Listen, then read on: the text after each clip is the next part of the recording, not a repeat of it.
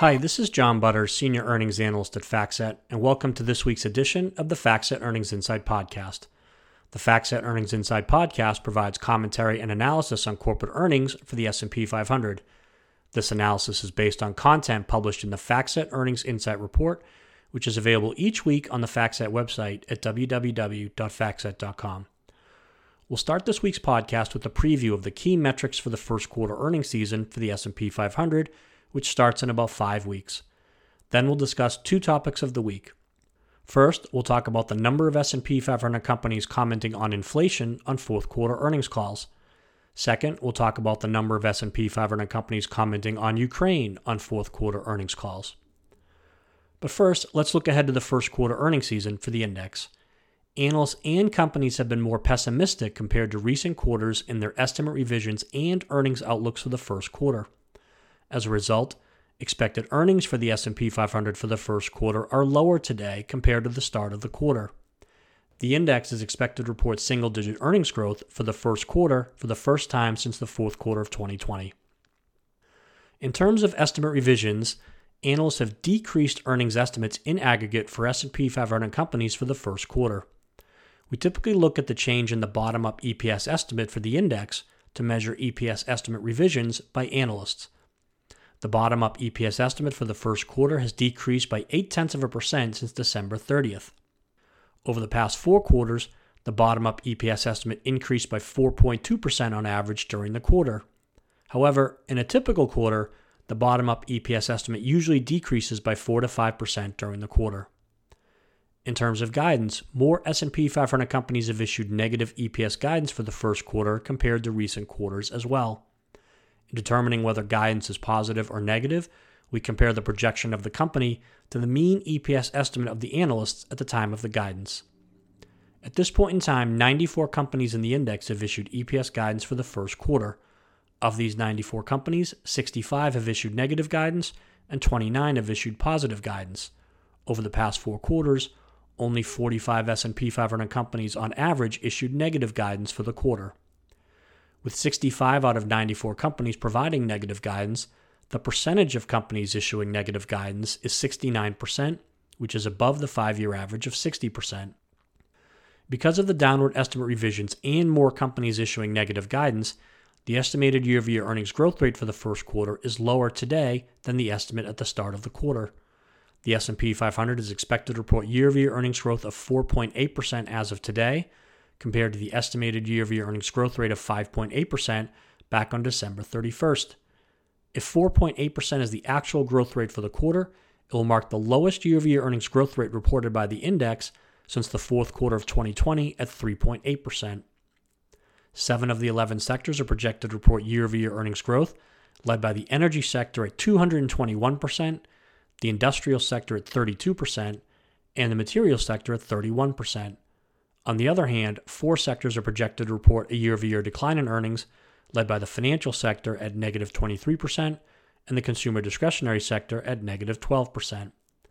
Looking ahead, analysts are calling for earnings growth of 5.2% in the second quarter and 9.1% for all of 2022. The forward 12-month PE ratio is 18.5, which is below the 5-year average of 18.6, but above the 10-year average of 16.8. It is also below the forward PE ratio of 21.3 recorded at the end of the fourth quarter back on December 31st, as prices have decreased while forward earnings estimates have increased over the past few months.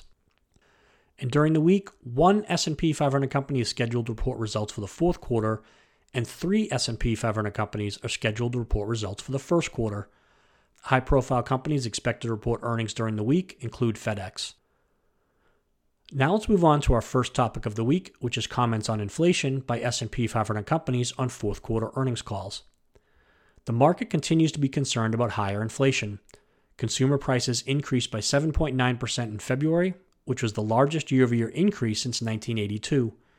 In light of these recent high inflation numbers, have more S&P 500 companies than normal commented on inflation during their earnings conference calls for the fourth quarter.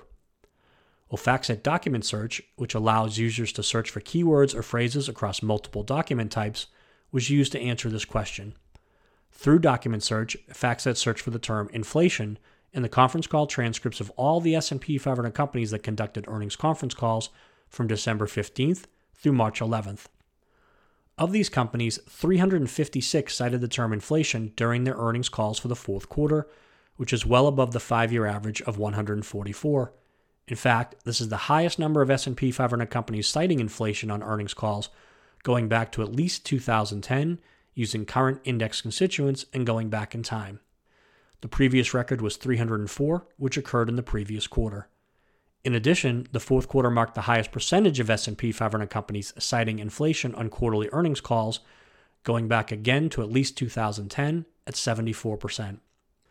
At the sector level, the industrial sector at 61 and the financial sector at 52 have the highest number of companies that cited inflation on earnings calls for the fourth quarter. On the other hand, the consumer staples sector at 100% and the materials sector at 89% have the highest percentages of companies that cited inflation on their fourth quarter earnings calls during this period. Given the high number of S&P 500 companies that have cited inflation on fourth quarter earnings calls, have net profit margin expectations for the first quarter been revised. The estimated net profit margin for the S&P 500 for the first quarter is 12.2%, which is below the estimate of 12.4% recorded back on December 31st. 8 sectors have seen a decrease in their first quarter net profit margin estimates since December 31st, led by the industrial sector. Now let's move on to our second topic of the week, which is comments on Ukraine by S&P 500 companies on their fourth quarter earnings calls. Given the escalation of the military conflict in Ukraine in recent weeks, have S&P 500 companies commented on the situation in Ukraine on their earnings calls for the fourth quarter. Again, FactSet Document Search was used to answer this question. Through Document Search, FactSet searched for the term Ukraine in the conference call transcripts of all the S&P 500 companies that conducted earnings conference calls from December 15th through March 11th. Of these companies, 45 have cited the term Ukraine on their earnings calls for the fourth quarter, which is well above the 5-year average of 4. In fact, this is the highest number of S&P 500 companies citing Ukraine on earnings calls going back to at least 2010, using current index constituents and going back in time. The previous record was 40, which occurred in the first quarter of 2014. In terms of timing, there was a substantial increase in the number of S&P 500 companies citing Ukraine on earnings calls starting the week of February 14th. From December 15th through February 14th, only 10 S&P 500 companies cited Ukraine on their earnings calls for the fourth quarter. From February 15th through March 11th, 35 S&P 500 companies cited Ukraine on their earnings calls for the fourth quarter. Since the escalation of the military conflict on February 23rd, 25 S&P 500 companies have cited Ukraine on earnings calls for the fourth quarter. Of these 25 companies, 18 expressed support and concern for their employees and clients in Ukraine, and more broadly for the people of Ukraine. 11 companies discussed the potential business or economic impact of the conflict. 6 companies also discussed higher oil and energy prices in conjunction with their comments on Ukraine. These numbers do not add to 25, as some companies commented on multiple topics. This concludes our podcast for this week. Thank you for listening. For more information on the topics discussed today and other market-moving trends, please visit the FactSet website at www.factset.com and check out the full FactSet Earnings Insight Report, our FactSet Insight blog, and our Street Account podcasts. And of course, stay tuned for next week's edition of the FactSet Earnings Insight Podcast.